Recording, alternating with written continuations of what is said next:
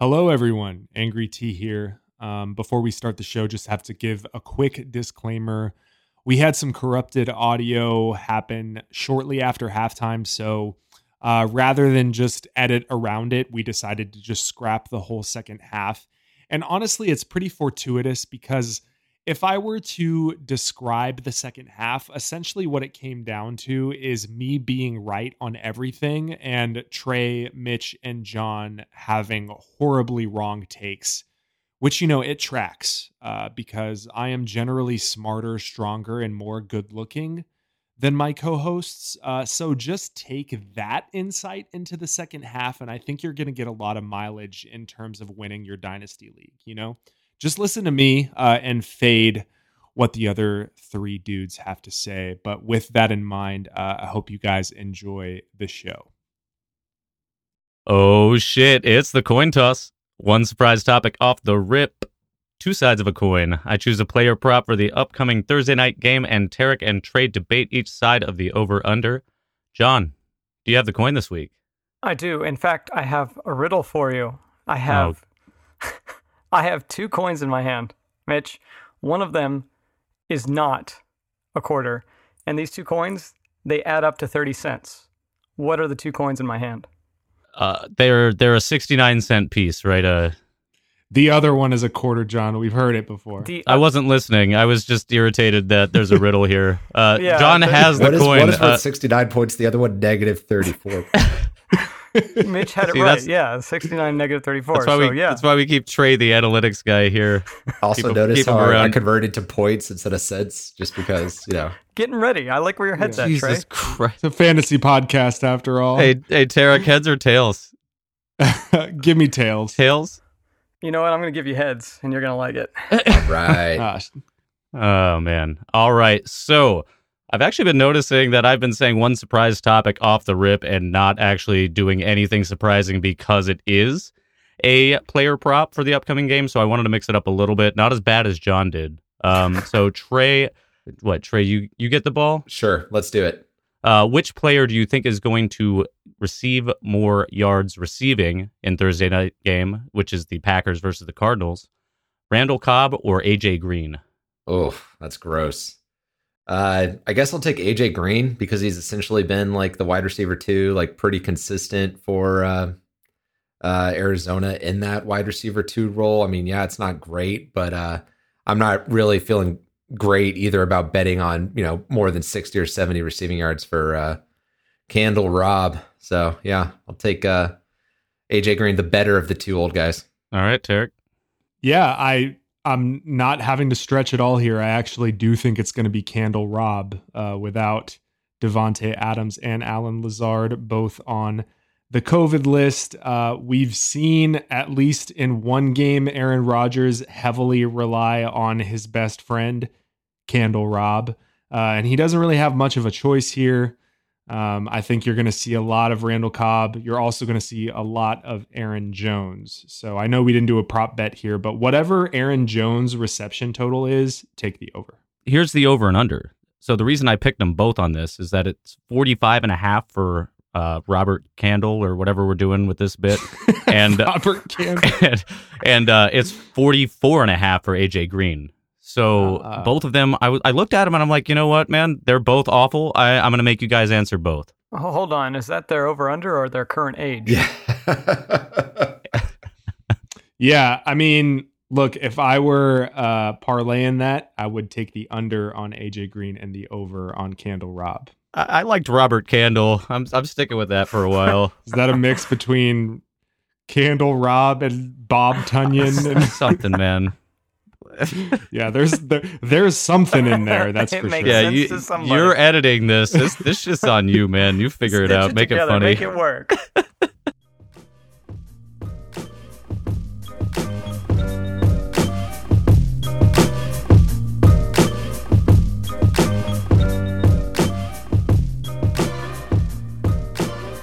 What the fuck is going on, everyone? Welcome into the Long Game Dynasty podcast, a weekly roundtable discussion about Dynasty fantasy football. I'm your host, Tarek Angry T. Ben Shwiya. And for the first time in what feels like ages, I can honestly say with me, as always, John Alexander, Trey Cryan, and Mitch Yates. Hey. Feels good to have all 4 dude bros in the virtual house. Trey, what's going on, man? Good to have you back. Yeah, bro, dude. It's good to be here, dude, bro. Oh, I had a swell time. Had a swell time hanging out with you in Chicago on Sunday and Friday too. So it was great catching up. Yeah. And you guys may have missed out on this over the past couple months, but I did reveal to Tarek my new found fandom. I'm now a F1 fanboy. ah. I've been sucked into the whole Drive to Survive and F1 universe, and guys, it's riveting. So get in on that if you haven't already.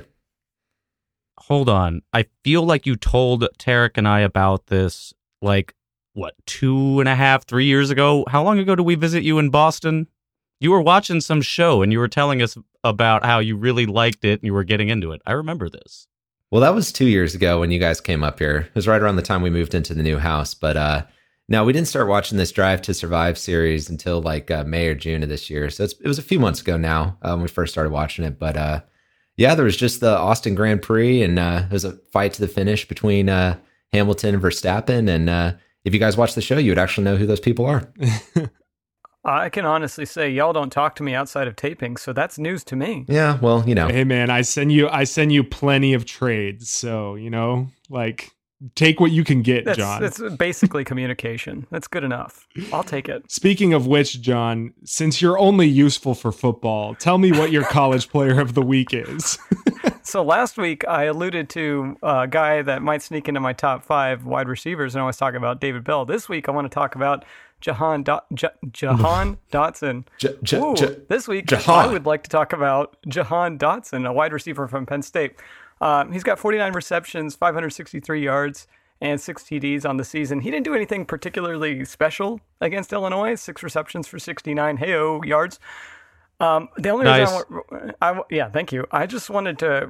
What I really wanted to do here is, he might be a top 5 guy for wide receivers, but I also just wanted to mention the 18-20 loss after 9 overtimes. I mean, what the fuck? For real? Come on. Yeah. 18-20 after 9 overtimes? That's impressive, right? That's Big Ten football at its finest right there, guys. So, I as much as I do love the college game, I don't really, and that's why we're so into fantasy football and the NFL, because college gives you 9 overtime classics. Well, at least they're 2-point conversions or some shit. I feel like I felt so lost. I'm looking up there at the TV going, wait, why is it 2-point conversions now? When did that become a rule? Is that a this year thing?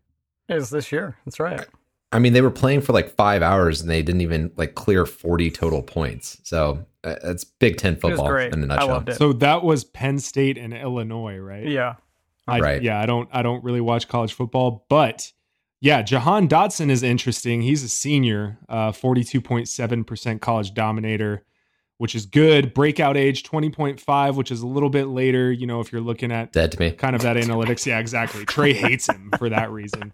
But no, keep an eye on Jahan Dotson, potentially a top 5 guy. I've liked what I've seen, what little I've seen, because I don't watch college football. Ringing clearly. Endorsement there. All right. Mitch, how are you doing, man? I skipped over you. I'm sorry. That's okay. I just kind of hopped in and then hopped out of Trey's thing. So I'm in it. I'm doing good, man. Things are... You in it. I'm in it. He's here. I'm in it to win it. Let's jump into this first half. We're talking week 7 insights. So we've been doing this for the last couple of weeks. Each of us are giving 2 insights coming from the week 7 slate, relating specifically to Dynasty and what you should do to gain an edge on your league mates in your Dynasty league. We're going to start with Trey. What you got for the week 7 insight? Man, well, this one hurts a little bit for me. This is going to be about Antonio Gibson, and my idea here is I think he's a buy low target, especially if you're a rebuilder. But the guy's been struggling so far in this year. He's definitely performing way below what we expected to this year. We thought he would kind of take that second year jump. He was going as high as running back 12 in redraft. But his highest weekly finish so far this year is running back 13. He's currently ranked running back 18 for the rest of the season rankings on Fantasy Pros. So This is a dude I had as high as running back 7 in the preseason. Keep Trade Cut had him as high as running back 5 for Dynasty as recently as week 2. Damn.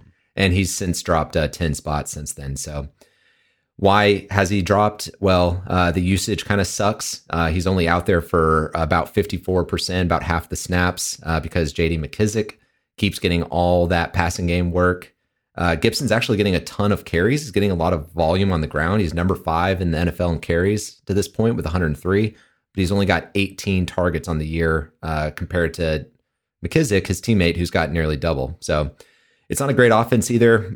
Washington's getting to the red zone at a bottom 10 pace in the league, and then they're only converting at a bottom 5 pace, only 50% of those opportunities. So it's actually kind of lucky. Gibson's got the 4 touchdowns already that he does have.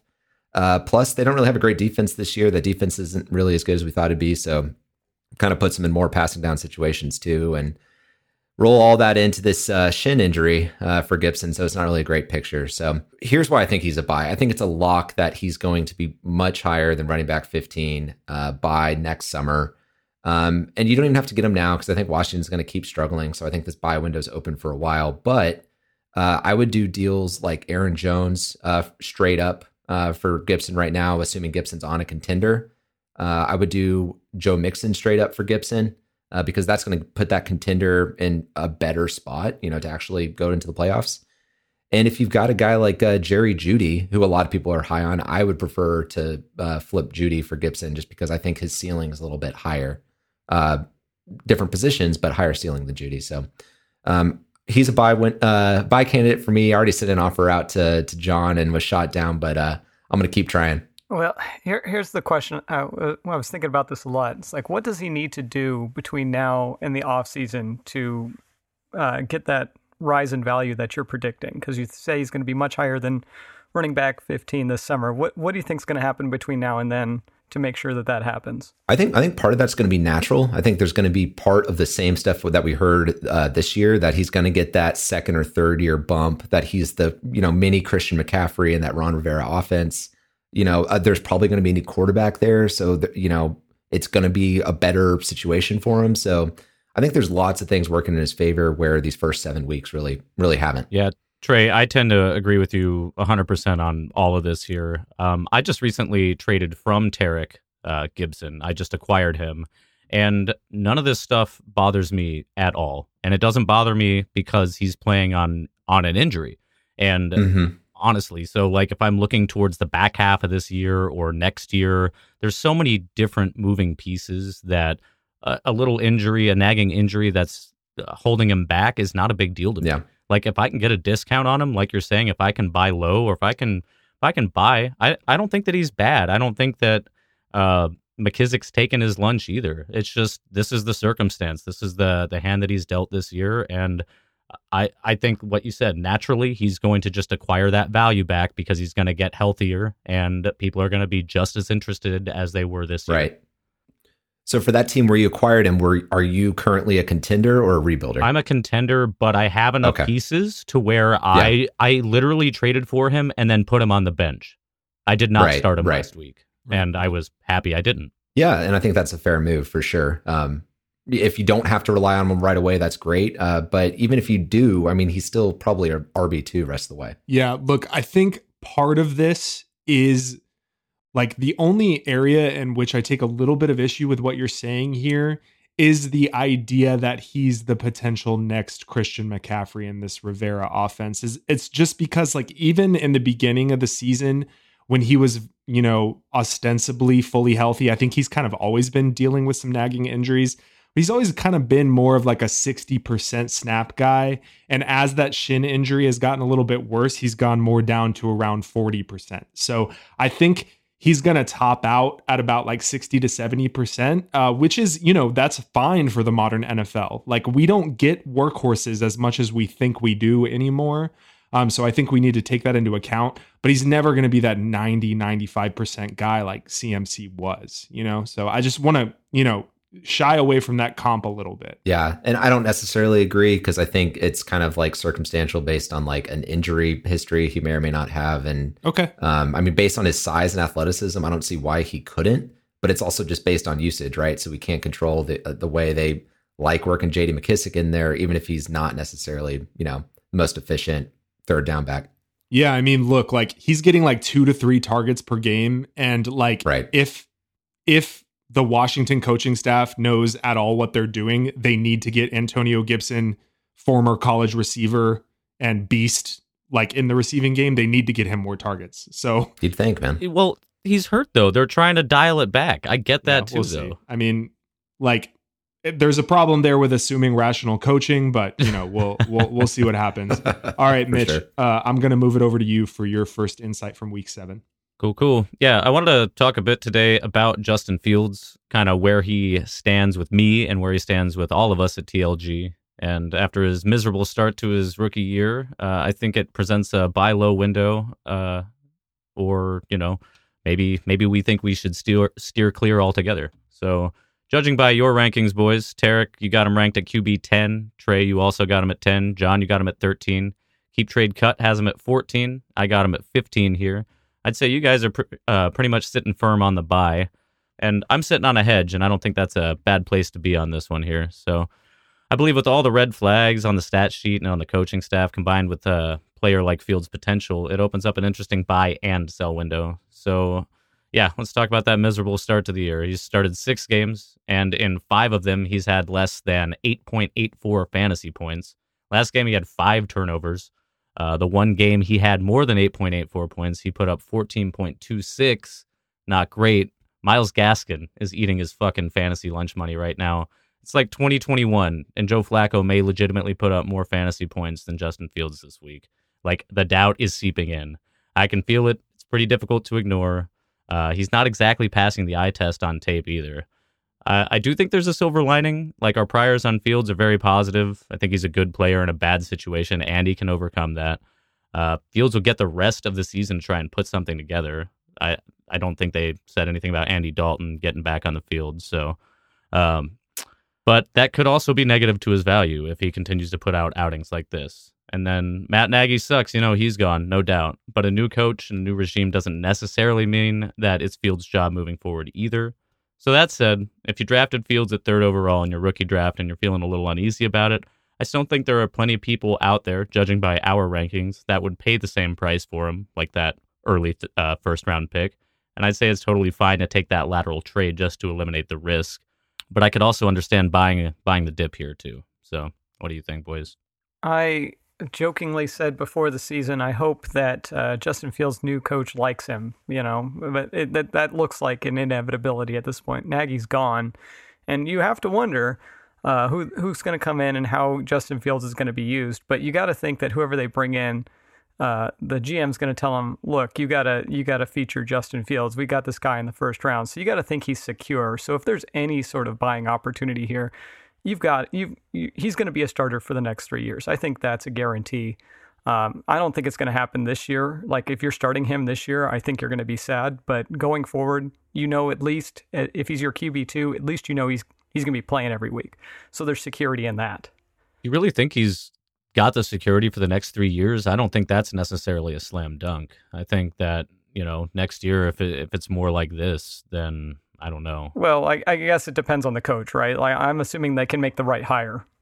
I'm just saying the risk is there. Like, it is a conceivable thing to happen where, like, a new coach could come in and with that risk added, like, people that have him right now, people that are starting him right now are not pleased with that result and might be. I'm just saying it's not unreasonable to be peeking out the door and seeing what you can get for him. Yeah, I mean, like, what you're saying is, like, me, John, and Trey still have him ranked relatively high. There are people out there that conceptually, like, they would trade for him. But yeah, I mean, at the same time, like, look, Chris Harris, like, every week is on his podcast, like, banging his head against the table, trying to figure out what Matt Nagy is doing. Like, Matt Nagy is not putting Justin Fields in a position to succeed. And it's not all on Nagy. Like, Fields has not looked good, like Mitch has said. But I think, like, you need game planning and infrastructure there to help your quarterback succeed. in the way that, Harbaugh's staff did with Lamar Jackson, right? Like Justin Fields is an elite athlete. He's got a great arm, and you need to build around those talents. So, and I tend to think that the Bears front office is invested in that happening more than they are invested in Matt Nagy, continuing to install this bird brain scheme.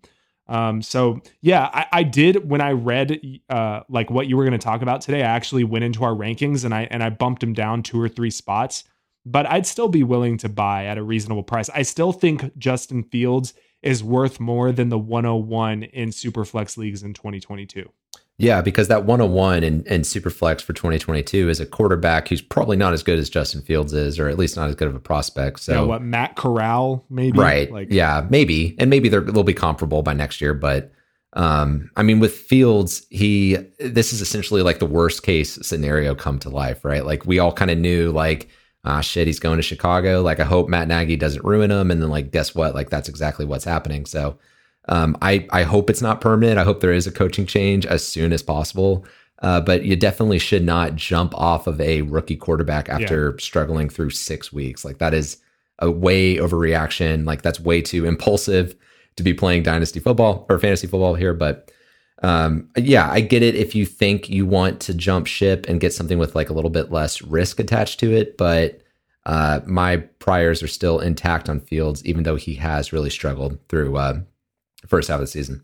For instance, I have Fields in our show league with those guys, and I'm a rebuilder, like a deep rebuilder in that league, and I haven't even thought about selling Fields. So that's where I am. Like I think if you probably shouldn't try, but I hear what Mitch is saying. Like it's okay to try to make that lateral move.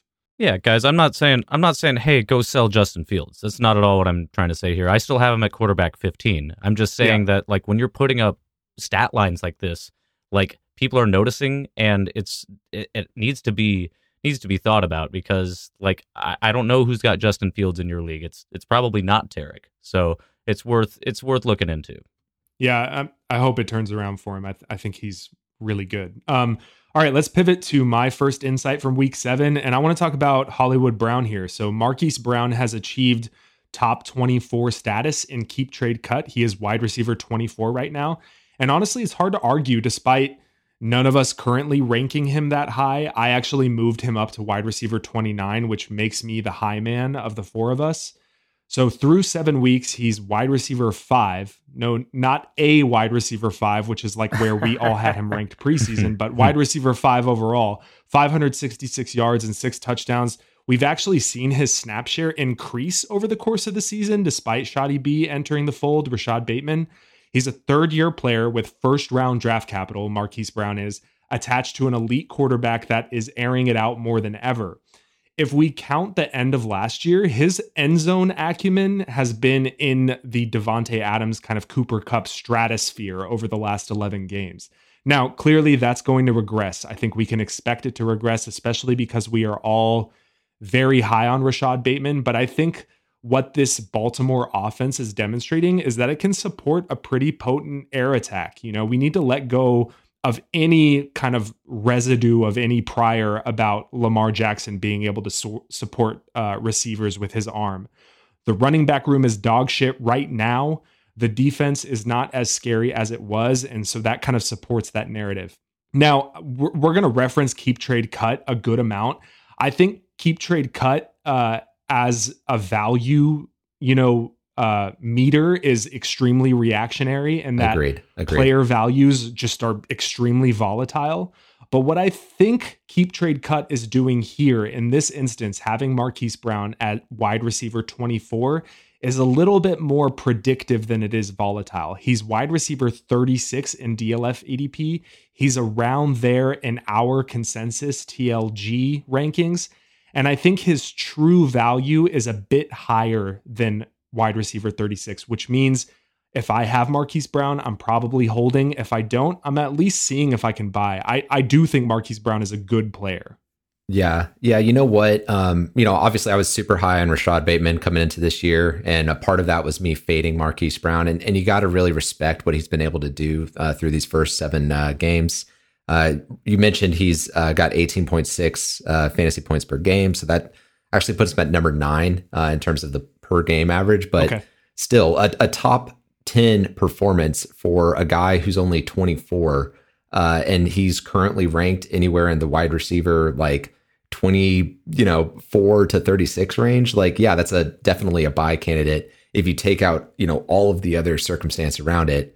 But if you factor in now that this offense is throwing more than they've ever done in the past, recent history, he's got more pieces around him. Like Mark Andrews is kind of coming back to form. Like Rashad Bateman has looked good in his 2 games back so far. So yeah, I think there's reason to believe that like Lamar Jackson is going to continue to, throw the ball effectively. This offense is going to throw the ball more often, and that we can support a Marquise Brown type ascension. But I still have concerns about his overall like long-term ceiling. I think his ceiling is probably closer to a guy like Tyler Lockett, where he's always going to be like no higher than your wide receiver, like, 10, 11, 12, which is still valuable.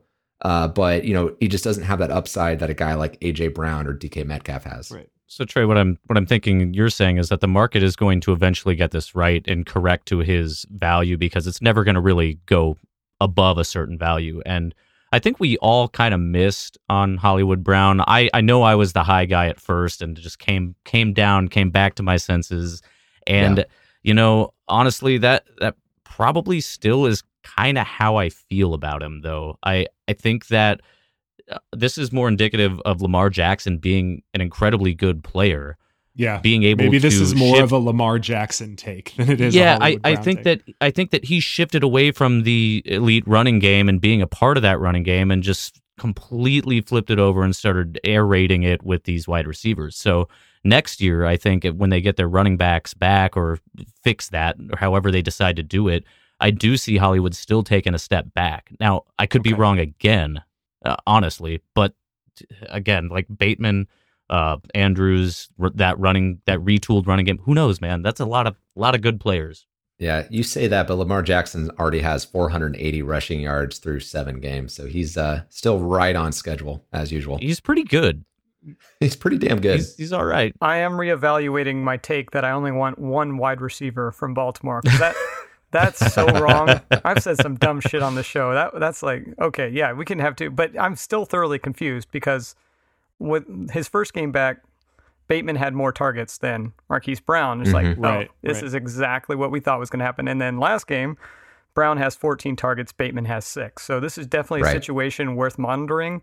Who's the guy out there? I still want to know who's the guy, but I think we can roster both of them now. I mean, look, I want to respond to something Mitch said really quickly, just because he was like, yeah, I expect him to take a step back. Like, yeah, like he's wide receiver 5 overall, wide receiver 9 in points per game. He's going to take a step back, but his keep trade cut price is wide receiver 24. His DLF price is wide receiver 36. So he's got plenty of room to take that step back, Yeah. And even if like Brown comes out next week and is like way ahead of Bateman in targets, or the other way around, I mean, it's only 3 games, guys. Like you can't react to like small of a sample, it's worth so like let's keep an eye on it. Right. Yeah, for sure. All right, John, I'm going to throw it back to you. What's your first insight out of week 7? Well, speaking of saying stupid shit on the show, I'm going to suggest to you that you go out and buy wide receiver 60 in PPR leagues right now. And that is the one and only Allen Robinson.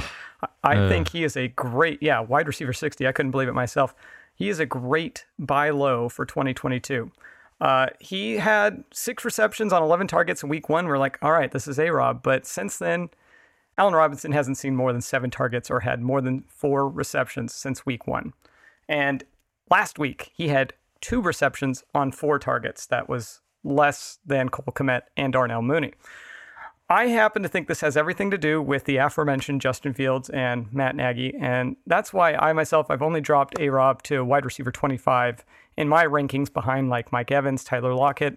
I've been pretty high on A-Rob in the past, but he does deserve a drop. But this is the same old story for me. A-Rob doesn't have a quarterback, at least one that's not currently ready or not in a system that we've already talked about that's not bringing out his strengths. So I still believe in his talent, and I don't believe he's going to be with Chicago next year.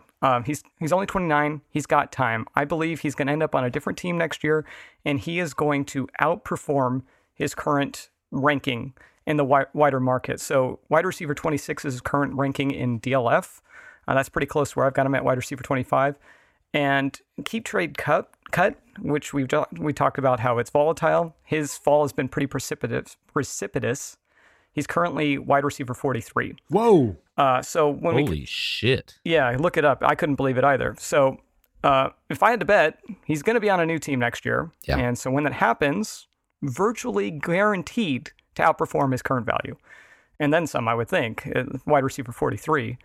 So this is a textbook case for me of making an investment now that if you can't do it, you should, because the trend line's going up. So the value is going to go up. Even if you don't intend on playing him, his value's only got one way to go, as far as I'm concerned. That's a guarantee. So that being said, my expectations for the rest of the season, very, very low. If you're a contender, I would be trying to pivot away, give him to a rebuilder, try to get somebody I could play the rest of this season. And if I'm a rebuilder, even if I don't want to play him, I've seen Mitch do this a number of times. You get a guy whose value is low now, move him in the offseason when it goes back up, when he goes to a new team. That's what I think anyway. So why are you selling low if you're contending then? I would just hold on to his ass and sell him when his value climbed back up. And this is the argument I had with one of our faithful listeners, Corey, last night. I was trying to convince him to take Henry Ruggs from me. You got to think that, so it depends, right? So if you can stand to hold on to him, but if he's like your wide receiver 3, then you probably want a guy that you can actually start there. I don't think Allen Robinson is startable the rest of this year. Well, hang on. So with A-Rob, because of his age and because of the situation he's in, I don't know that his value is ever going to recover to the point that you're going to make a huge profit by acquiring, holding, and then selling. But I do think that he is going to be in a better situation. I do think he is going to be the productive receiver that we know he can be again. And maybe that's with Justin Fields when Fields takes the next step. Maybe it's in a new offense next year. But so what I'm saying is, if you do hold him, you may have him until he retires because he's on the wrong side of that age curve at this point, and his productive usefulness will be greater than whatever potential value you'd get trying to trade him after that. Yeah. But you do expect him to bounce back like I do. I do, yeah. I mean, it can't go any lower than this. I do agree with what John is saying here, especially if you are one of those rebuilders that's 2022 is my year, Right. I think it's reasonable if you can get Allen Robinson for wide receiver 40 prices right now, if you're a 2022 type player, to go fish around. So I agree with that. I think it's strange that we're drawing a distinction between contending and rebuilding if we're saying it's a slam dunk that he's going to acquire more value than he's at now. To me, that sounds like you just buy him regardless. We're having two different conversations at once. I'm saying if you're able to use him in your lineup in 2022, go get him now because his price is really low and we'd expect him to play better in 2022. Go get Allen Robinson. Gotcha. I think we're just kind of, we're just kind of having two different conversations there. One is about playing him in your lineup in 2022. The other is about trying to get him to resell him, which, both could work. We'll see. But yeah, I tend to agree more with the buy him to play him in 2022. Yeah. Because he's a good player. All right, mic check. It is halftime. Now, why did you do it? You know you got the mad fat fluid when you rhyme. It's halftime. All right, so we went 3-1 last week. That means we are 19-9 overall at 68% success rate. 3-1, and the one was Mr. John Alexander. You're on a little bit of a cold streak there, man. Did it again, buddy. Fuck me. Went and did it again. Fuck me. You can't hear his face palm through his mic, but he is face palming. And it was sweaty. It was, guys, I'm going to stop picking bad teams. You're going to see that today. All right. Sounds good. All right, Trey, I'm going to kick it to you first. What is your pick against the spread for this week? All right. Well, this one's pretty straightforward. Give me Tampa Bay as a 5-point favorite at New Orleans. This is a divisional matchup, and I do think the Saints defense has played, pretty well this year. But that offense just is not going to be able to score enough against Tampa to cover 5 points, even at home. I say the Bucs win by 9 or 10. So I feel real good about this one. Yeah, I like it too. I'm going to go next. I got the Lions, who are the opposite of the Buccaneers, but I'm taking the Lions plus 3.5 at home against the Eagles. So same strategy as last week when I picked the Dolphins against the Falcons. These are two bad teams, so I'm going to take the points at home. And more than that, I also think right now the Lions are a bit more of a functional operation than whatever is going on in Philadelphia. Look, I like Jalen Hurts. I think he can get better, and I think we should be patient with him, but he's not playing great right now. And if the Lions lose, I think it's going to be in 2021 Lions fashion on a last-second field goal, meaning that 3.5 is money, baby. That's money. All right, John, what you got? I think the Lions might win that game, but they've been a bit unlucky, I think. All right, John, yeah, I've got the Chargers 6-point favorite at home against the Patriots. The reason being, Chargers are coming off a bye week. They got blown out against Baltimore a couple of weeks ago. And last year, Belichick made Justin Herbert as a rookie look really silly. It was a 45-0 loss. It was probably his worst game of his rookie campaign. This year, Herbert and the Chargers are much improved, and they're coming off that bye week, so I think they're going to be prepared, and I definitely think they're going to be motivated based on the result last year against the Patriots and based on the result against Baltimore. So I think they bounce back and they take care of business here. Yeah, betting on the Chargers, I like it. Hop back on that horse. All right, Mitch, close us out. I feel like that's our team as a podcast. I think we picked the Chargers in every single halftime. Well, then not last week, and this team you're about to pick. Them and the Titans. Yeah, let's go Titans. Is that 3 weeks in a row too? I think it's 4, man. 4 weeks in a row. Well, the last 2 weeks, the Titans defeated the Buffalo Bills and the Kansas City Chiefs. This week, the Titans got the Colts, and they are in Indianapolis, and they are being disrespected by this plus 1.5 spread that I am taking. So tighten up. They're going to win that game against the Colts. The Colts are coming off of 2 wins, right? Who'd they beat? Oh, the Texans and the 49ers with Jimmy G. Nah, I'm good, dude. Go Titans. Hey, and speaking of homerism, which I like this homerism here, but I just want to reference that the Cowboys coming off their bye week, they are 6-0 against the spread this year, and they are 2.5 point favorites at Minnesota, and I hate it. So that's why I didn't pick it. I think they might be 6-1 against the spread after this week. All right. So the bet is placed. Again, I don't really care about the parlay anymore. I just care about our percentage. So, hey, we went 3-1 last week. That means our percentage went up. We are at 68%. We are still sharps. We're still TLG Financial. Let's do it. Not financial advisors, but take our advice. Not too bad.